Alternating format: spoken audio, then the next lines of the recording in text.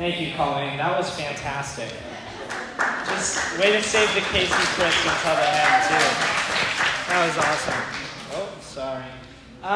We're going to be doing fun dating stories like that. A little tangled up. There we go. We're going to be doing fun dating stories like that and other fun things all throughout the month, so that's exciting to me. And hopefully you'll get to know some funny and weird things about your leaders along the way as well. Tonight, kind of what I wanted to do is I wanted to set this up because I know that maybe if you are not an upperclassman in high school, the idea of dating might feel like it's not really a part of your life. The idea of romance might feel like very far off or uninteresting to you. And that's okay if it does. It doesn't mean that this isn't a series that applies to you. And here's maybe how I want to prove it. And here's what I'm going to ask up front. Okay, can you dial into this really quick? Here's what I'm going to ask up front. Could you just do your very best to be as mature as you possibly could be as we talk about some different topics that you don't talk about all the time. And the reason why we're talking about them is because we don't talk about them all the time, but it's like serious, it's real, it's happening in your life when it's happening around you. And here's how I want to prove it to you. Will you raise your hand for me if you know of a song that talks about romance, love, dating, relationships, or anything of the sort? Will you raise your hand if you know of a song that does that? Okay, so we're in agreement upon that. Hands down, hands down. Will you raise your hand if you know of a movie that deals with any of those topics? Will you raise your hand if you know of a TV show that deals with any of those topics? Follow-up question. Will you raise your hand if you know anyone who is dating or are dating yourself? Oh. Well, either you know someone who is, or you are yourself. Will you raise your hand if you know anyone who is married? Do you know anyone who's married? Oh yeah, you've got parents. So it turns out, you know me too, I'm married. So it turns out relationships are all around us, right? So relationships are all around you, relationships are all around me. And here's really what I truly very firmly believe and want you to know up front.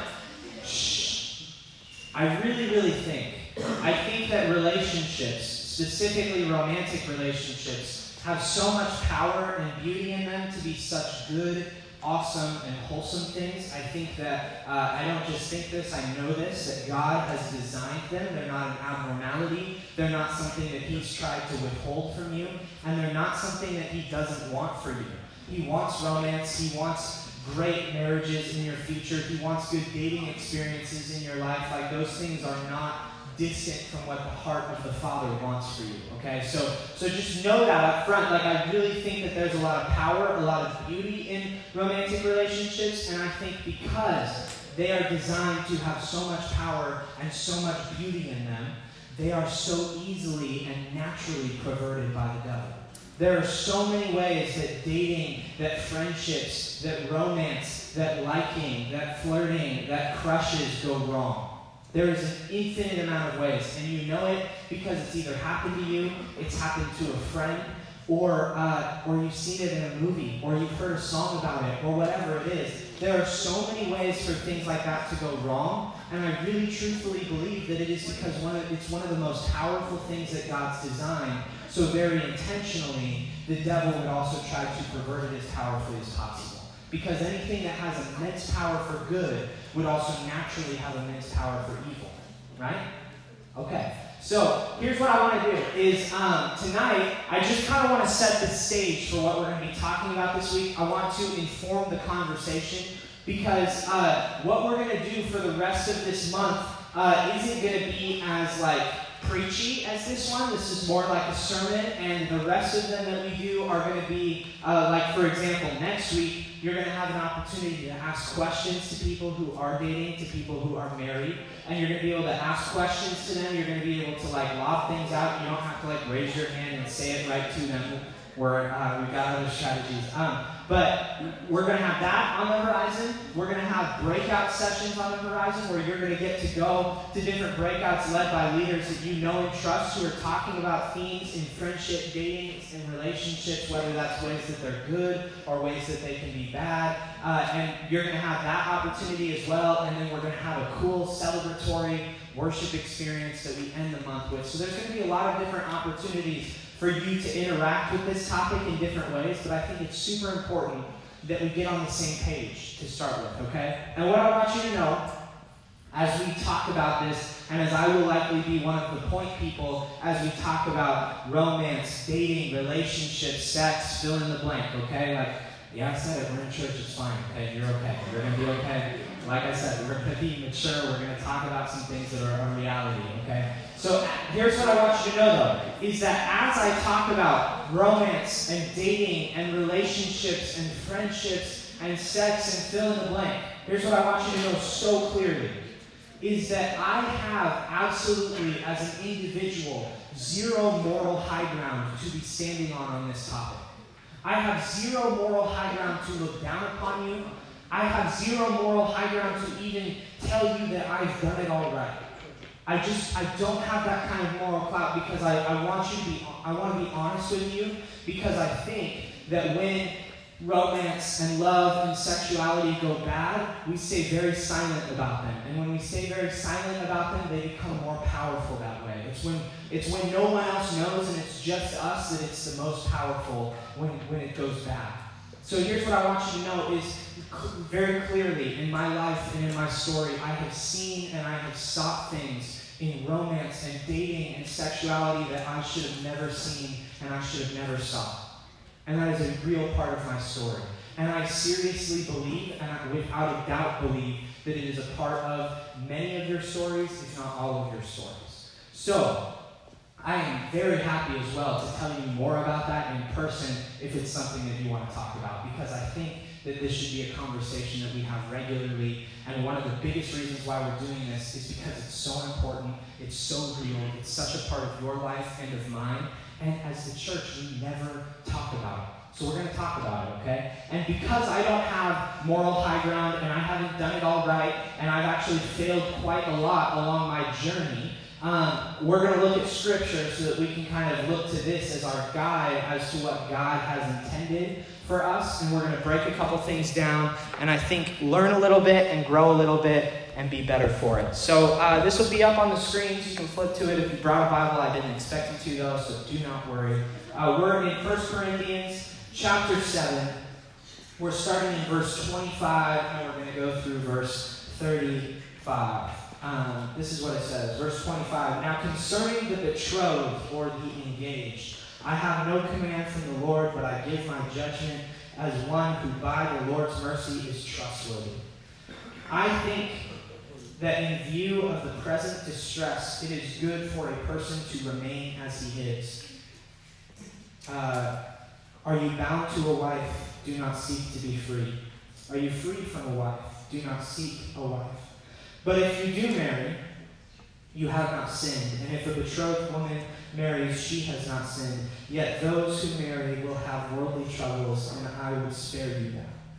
This is what I mean, brothers. The appointed time has grown very short.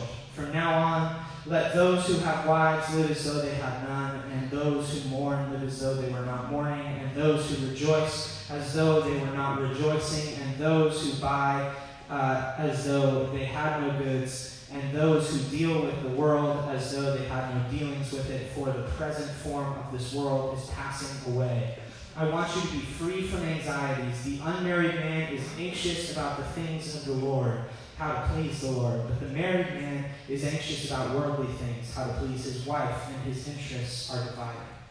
And the unmarried or betrothed woman is anxious about the things of the Lord, how to be holy in body and spirit, but the married woman is anxious about worldly things, how to please her husband.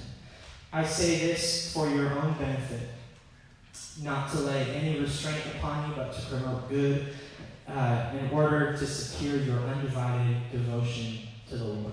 We'll stop there. So, I know what you're thinking. You're like, Jackson, you're talking about how we're going to talk about romance and marriage and dating and relationships, and Paul is just like ragging on romance here. Like he's just straight up like, that's not a good idea, right? Like that's and he says very clearly, he's like, I'm not saying this because I think that it's what God thinks. He's saying, I'm saying this because it's what I think and it's what I've experienced. And that's an important distinction that Paul almost never makes, because most of the time, as Paul's writing, he's writing on behalf of God. But this time, he's actually writing on behalf of himself. And he's saying, this is what I, Paul, actually think about romance, about relationships, and about marriage. I think that you would be better off if you didn't do it. And for some of you who are dating or are looking to date, you're like, that is grim. That is grim. That ain't no fun. And I'm going to say, I don't think that what Paul is saying is that the only option in your life is not to date. But the thing that Paul is talking about here is this biblical concept that we don't talk about a lot, and it's a biblical concept called celibacy. I think I have it in big words. Boom, celibacy. Yes, celibacy. So celibacy, I want you to raise your hand if you think you know the definition of celibacy or the idea of celibacy. Don't worry, I'm not going to ask you to define it. You can just raise your hand if you're like, I've heard it before and I think I might know what it means. Very few of us. Generally, our understanding of celibacy is that celibacy is not being married and not having sex. If you might have thought you knew the definition, that was probably your understanding of it. Is that fair? Like that might have been as you have heard it. To be celibate is to say, hey, I'm not going to be married. I'm not going to do what married people do. I'm not going to do any of that. I'm going to be celibate. And generally, our understanding of celibacy is all about what celibacy is about not doing, right?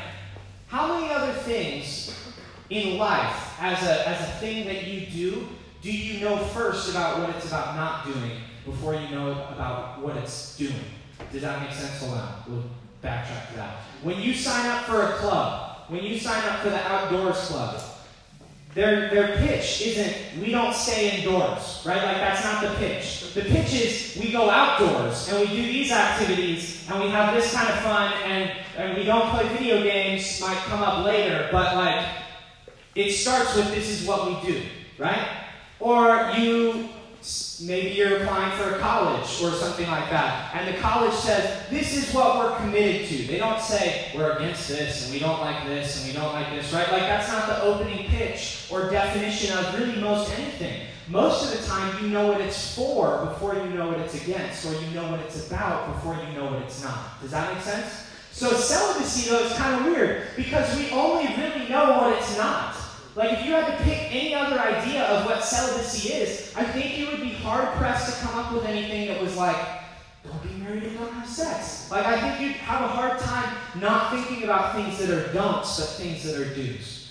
And celibacy in the Bible versus how we define it, I looked it up, the definition today, is all about what you don't do. It's don't marry and don't have sex. That's celibacy as we understand it today. But celibacy in the Bible, the Holy Scripture, as it talks about celibacy, the Bible cares way more about what celibacy is for than what it's against. The point of celibacy is not what it's against. Because here's the thing that we twist in church a lot, is that romance and sexuality and marriage, those aren't bad things.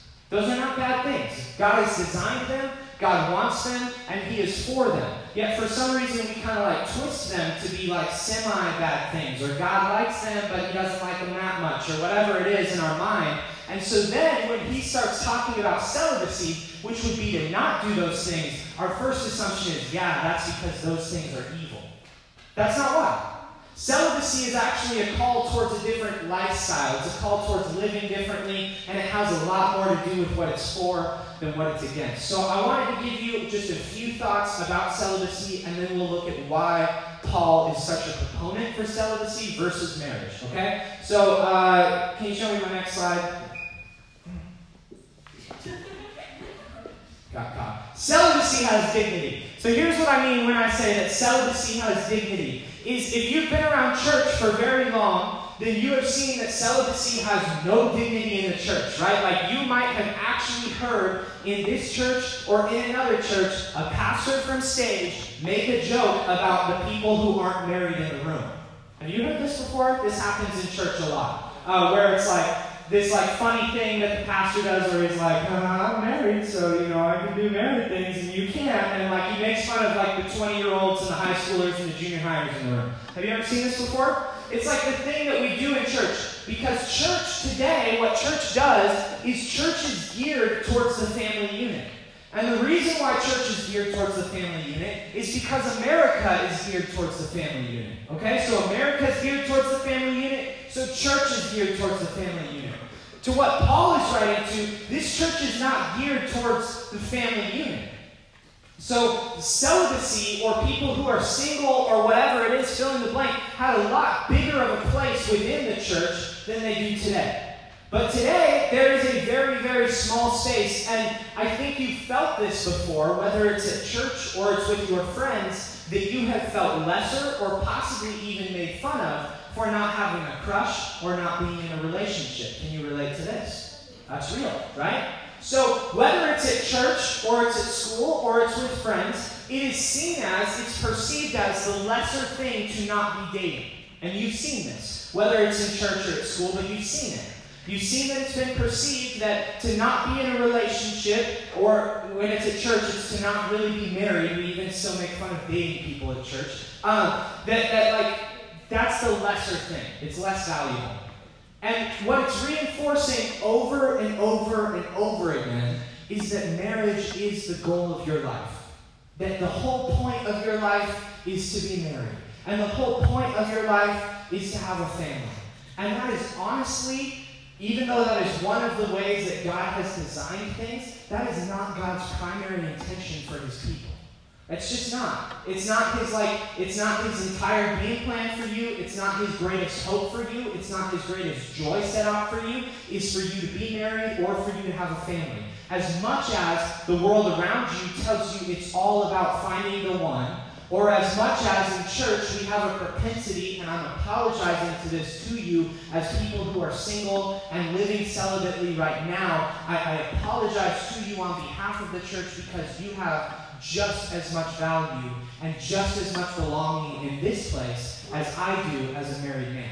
Okay? You are just as valuable to the church. You have just as much to give and just as much to offer. And here's why I would argue that celibacy doesn't just have dignity alongside marriage, but celibacy actually has more dignity than marriage. Look at this. Look at this next slide. So marriage, the reason why marriage is kind of given these really high marks is because marriage in so many ways reflects our relationship with Jesus Christ. And you've probably heard this before. That when you're married, you become one with a person, and oftentimes the example of that oneness is you become one with them just the same way that Jesus is one with us. And there's a lot of bride metaphors all throughout, end time scripture, especially in Revelation. The church, you and I, were referred to as the bride of Jesus Christ, right? And so this whole idea that we would enter into heaven as a unified body and we would be one with him.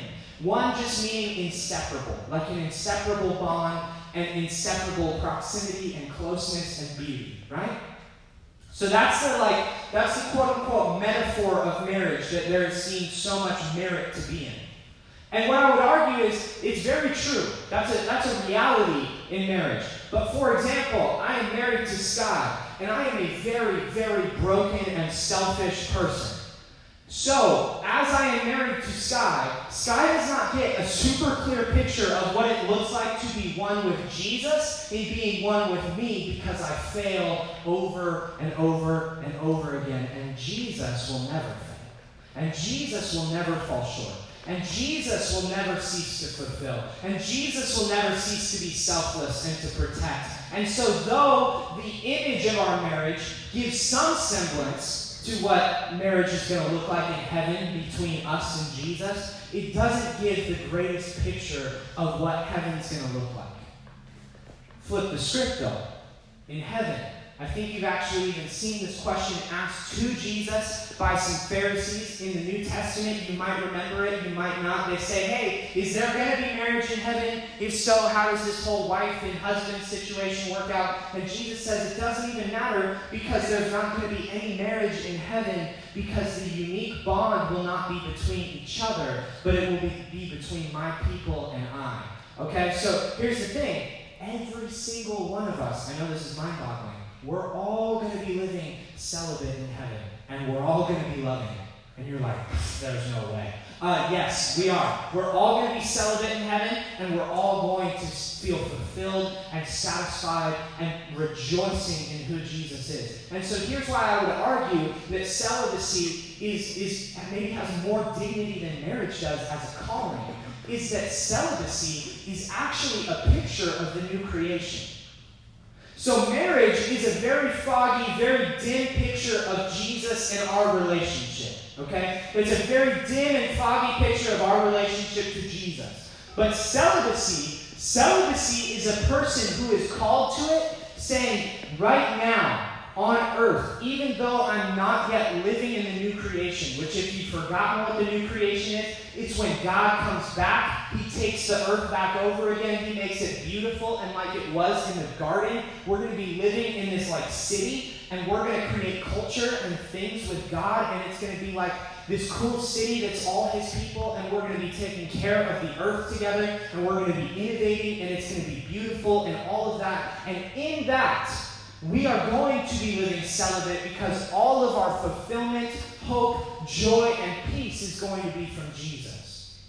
So for a person to be called to celibacy or to live in celibacy right here and right now before the new creation is to say, I am starting living in the new creation now. That's more powerful. That's more dignified. That's more beautiful. It's not a foggy picture, it's a clear picture. It's a picture that says, starting right here and right now, I am living as though I am in heaven. And for some reason, we treat that like it's so much less. And like it's so lame, and like it's just not even a thought. I would be willing to argue or contend that none of you have really ever thought seriously that you might actually grow older and just never marry.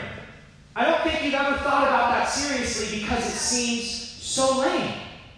It seems so lame to so many of us. And it seems so worthless and so pointless, and it's like everything is headed towards marriage, where the Bible would say, actually, celibacy is just as much a call as marriage is, and it's actually a very dignified call. So celibacy has dignity. Here's another thing that celibacy has. Celibacy also requires discipline. Okay, to live a celibate life, it does require discipline. I would argue not much more discipline than it is to live a faithful married life, though. I don't think that living a celibate life is so significantly harder than it is to live married, because both of them are maintaining a commitment to a calling that's been placed on our lives. So the calling placed on my life from March 24th, 2018 on is to be faithful to Sky and to Sky alone, to love her, to serve her, to cherish her, and to never leave her. That's the call on my life. For us who are living in celibacy right now, like, just to be clear, even if you aren't called to lifelong celibacy, you are called to seasonal celibacy right now, because you're not married and you're not being called to be married right in this moment.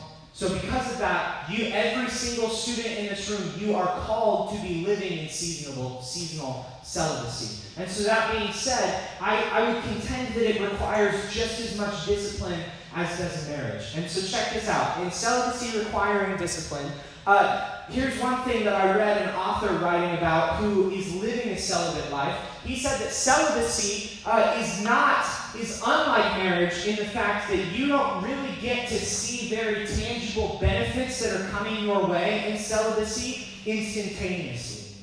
It's like, whereas in marriage, you get married and all of a sudden you're like playing house with that person, right? Like you are having sleepovers every night, you're building pillow forts. It's a game changer, right? And so you see it right away. But with celibacy, he said that celibacy yields its benefit in a lifetime. So living celibate, you might not see the benefit of celibacy right now to your life. But it is at the end of your life that you see all of the beauty that celibacy has brought to your life. Whether it is seasonal celibacy or it's lifelong celibacy. Either one that you're called to, you will see the benefit of it in the scope of your lifetime, not immediately and instantaneously, which is why we so often fail to be celibate or fail to even see any value in celibacy because it feels so hard. But then everybody talks about how difficult that first year of marriage is, where you're like learning another person and all of these things. And there is extreme, painful difficulty to marriage. It's just you see a lot of benefit right at the beginning, and then you get to the hard stuff. Whereas with celibacy, you get to a lot of hard stuff, and you see the benefit in the scope of your life. So check this out. As students who are called to biblical celibacy right here and right now, this is a fantastic resource or concept for you. Here's 10 traits to live celibate or celibacy well in your life. To live out celibacy well in your life, you need to have work. You need to have something that you're called to, that you are doing on a regular basis. For many of you, this would be school. And this needs to be something that you don't just give part of yourself to, but that you are willing to give all of yourself to.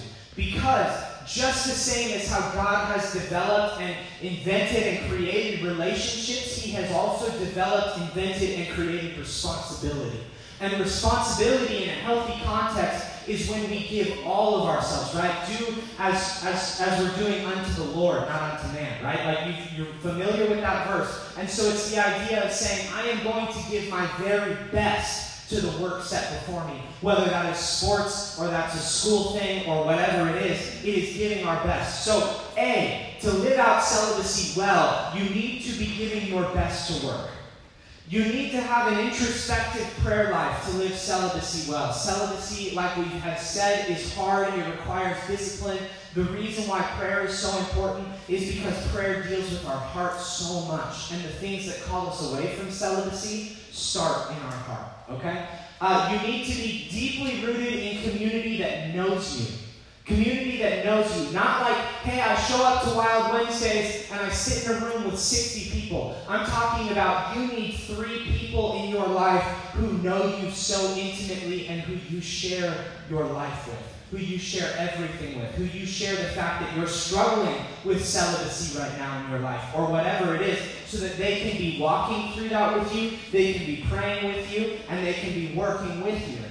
You need to be deeply invested in community. You need to have something service-wise that you can give yourself to outside of your work. Something that doesn't benefit you. Something like helping with KidServe on a Sunday morning. Something that doesn't benefit you whatsoever because there is something about giving to other people that takes our perspective off of ourselves, and you will cave in celibacy when all you think about is you. So you need service. You need to be able to take care of yourself. It's this thing that they talk about a ton in college now called self-care. And really the kind of self-care that I'm talking about is in that prayerful relationship as you're studying your heart, knowing yourself well enough to know when you are in positions to fail and to crumble in your celibacy. Like knowing, hey, when I get really angry, I am far more easily tempted.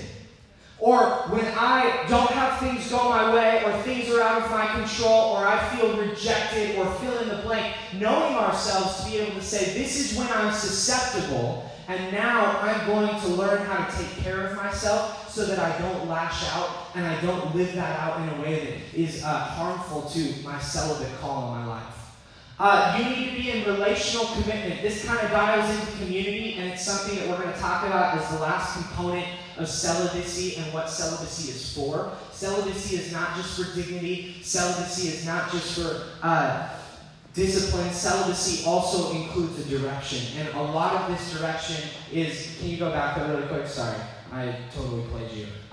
Relational commitment is a lot of this direction. It is living in a committed relationship with somebody. And we're not, since we're talking about celibacy, we're clearly not talking about marriage. And since you're in seasonal celibacy, it might be dating. That might be like a relational commitment. But another example of this could be that you are deeply, like in a deep friendship with somebody, in a friendship that you promise not to leave, that you promise not to abandon, that can also just as easily fulfill the relational commitment. So you need to be in a committed relationship with someone that you are not going to leave and they're not going to leave you, because it helps you in living our celibate life.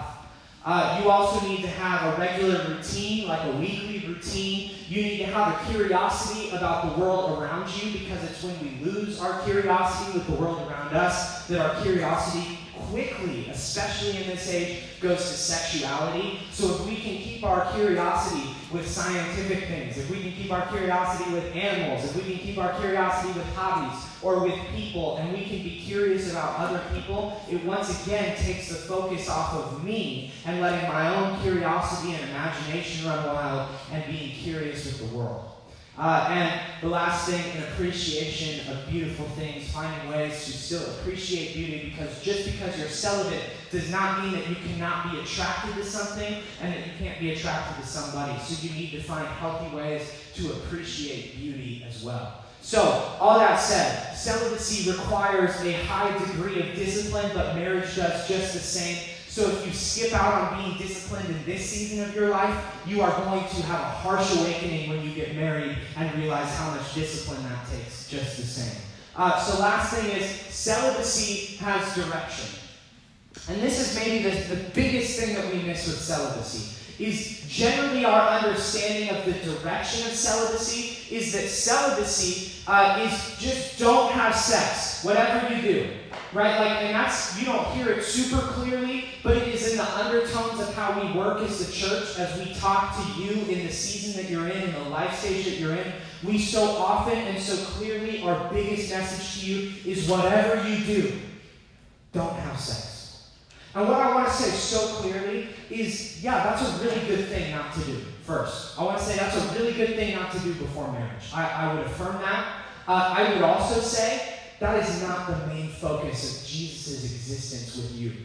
That is not the main focus of his relationship with you. It's just not. Because your purity has never once, in any other issue, come from your actions. Your purity always comes from Jesus. And for some reason, we believe that when it's about our propensity to lie to people.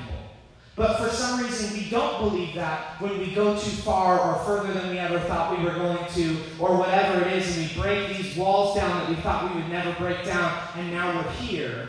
And then all of a sudden, no longer does our purity come from Jesus, but our purity comes from our actions, and we're impure, and we're ashamed, and we're embarrassed. Your purity always comes from Jesus, no matter the circumstance, okay? So the big thing is not don't. The big thing is your purity comes from Jesus. And here's the direction of celibacy. Celibacy is not headed towards what you don't do. Celibacy is headed towards this thing that we would call spiritual friendship. It's a theology that we have so significantly lost in church. Basically, the idea of spiritual friendship is there were like literal monks, like in monasteries, old school church, who would take vows with one another like you do at a wedding ceremony and vow to never leave each other as friends.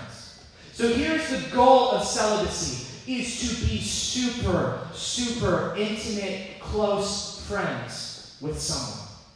With someone.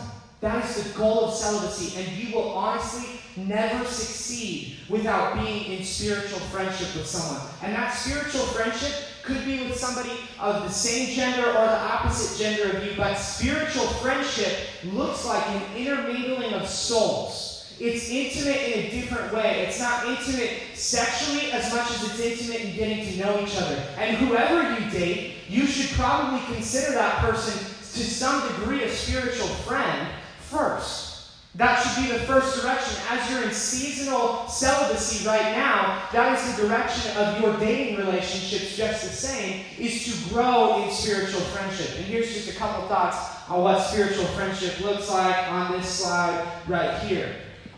A relationship that will fulfill us is not about being married, but it's about being in a relationship in which we're known and committed. That's the relationship that's fulfilling. And that can happen in marriage. That can also happen just the same in a lifelong celibate friendship with somebody as well. Just the same. And here's the thing with spiritual friendships. the reason why they get discredited and we don't live them out as easily is because they are significantly less valued than familial relationships. Like your family, it is like a command and a demand for you to show up to your family, for your family, to family things. And I'm not advocating that you stop showing up for family things. But just the same, with a spiritual friendship, it is a vow and a commitment to show up as though they were family.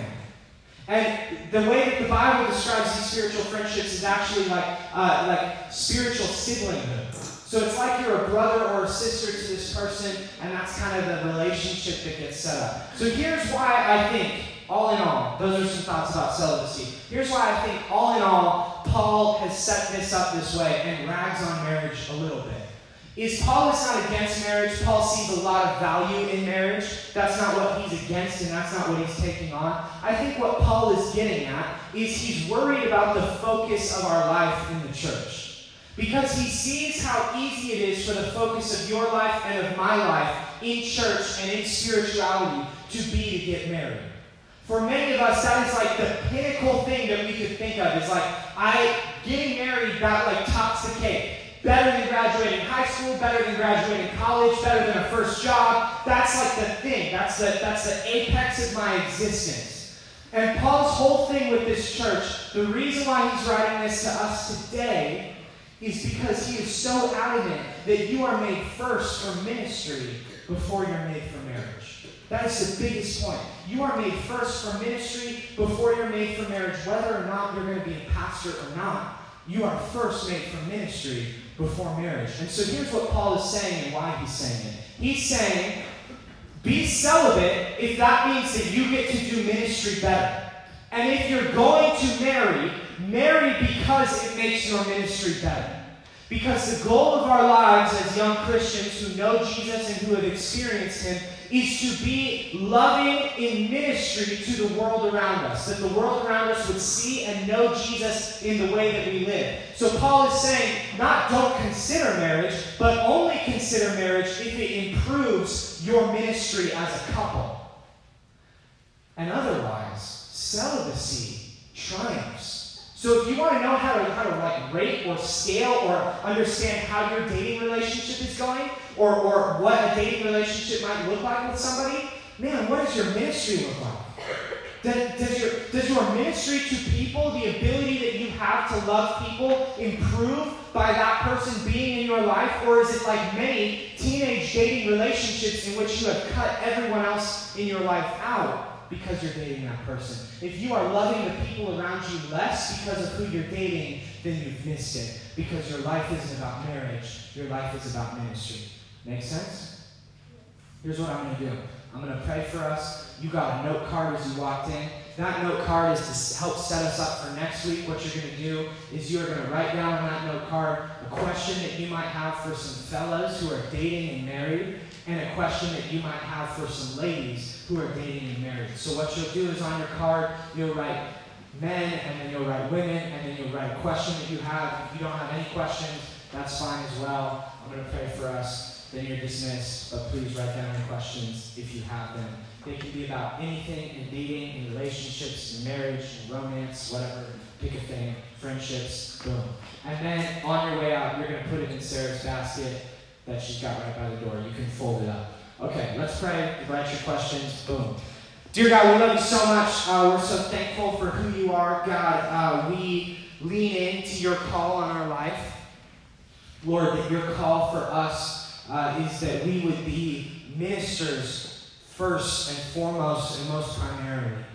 And Lord, in a world that so many of our friends are in relationships or obsessing over relationships, Lord, in a world where many of us are looking to be in a relationship or are in a relationship or will sometime soon, or the world that there is media running rampant around us where we can see things that we should never see. Lord, where we can see the obsession with being married, with dating, with being intimate with someone being the primary goal of our human existence. Lord, would you confidently sit in this room and remind us tonight that you have designed us first and foremost for the ministry that you have set before us in loving people.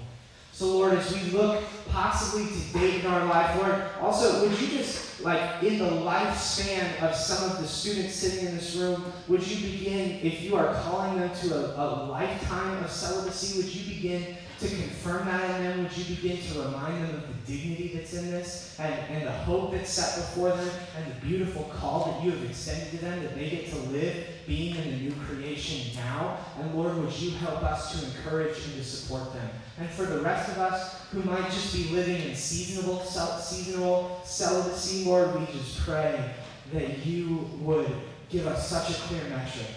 Lord, if our relationships don't improve the way that we love people, if our dating relationships don't improve the way that we love people, then Lord, we are just in it looking for intimacy or for romance or for marriage or fill in the blank, and those things fall flat and they fall short.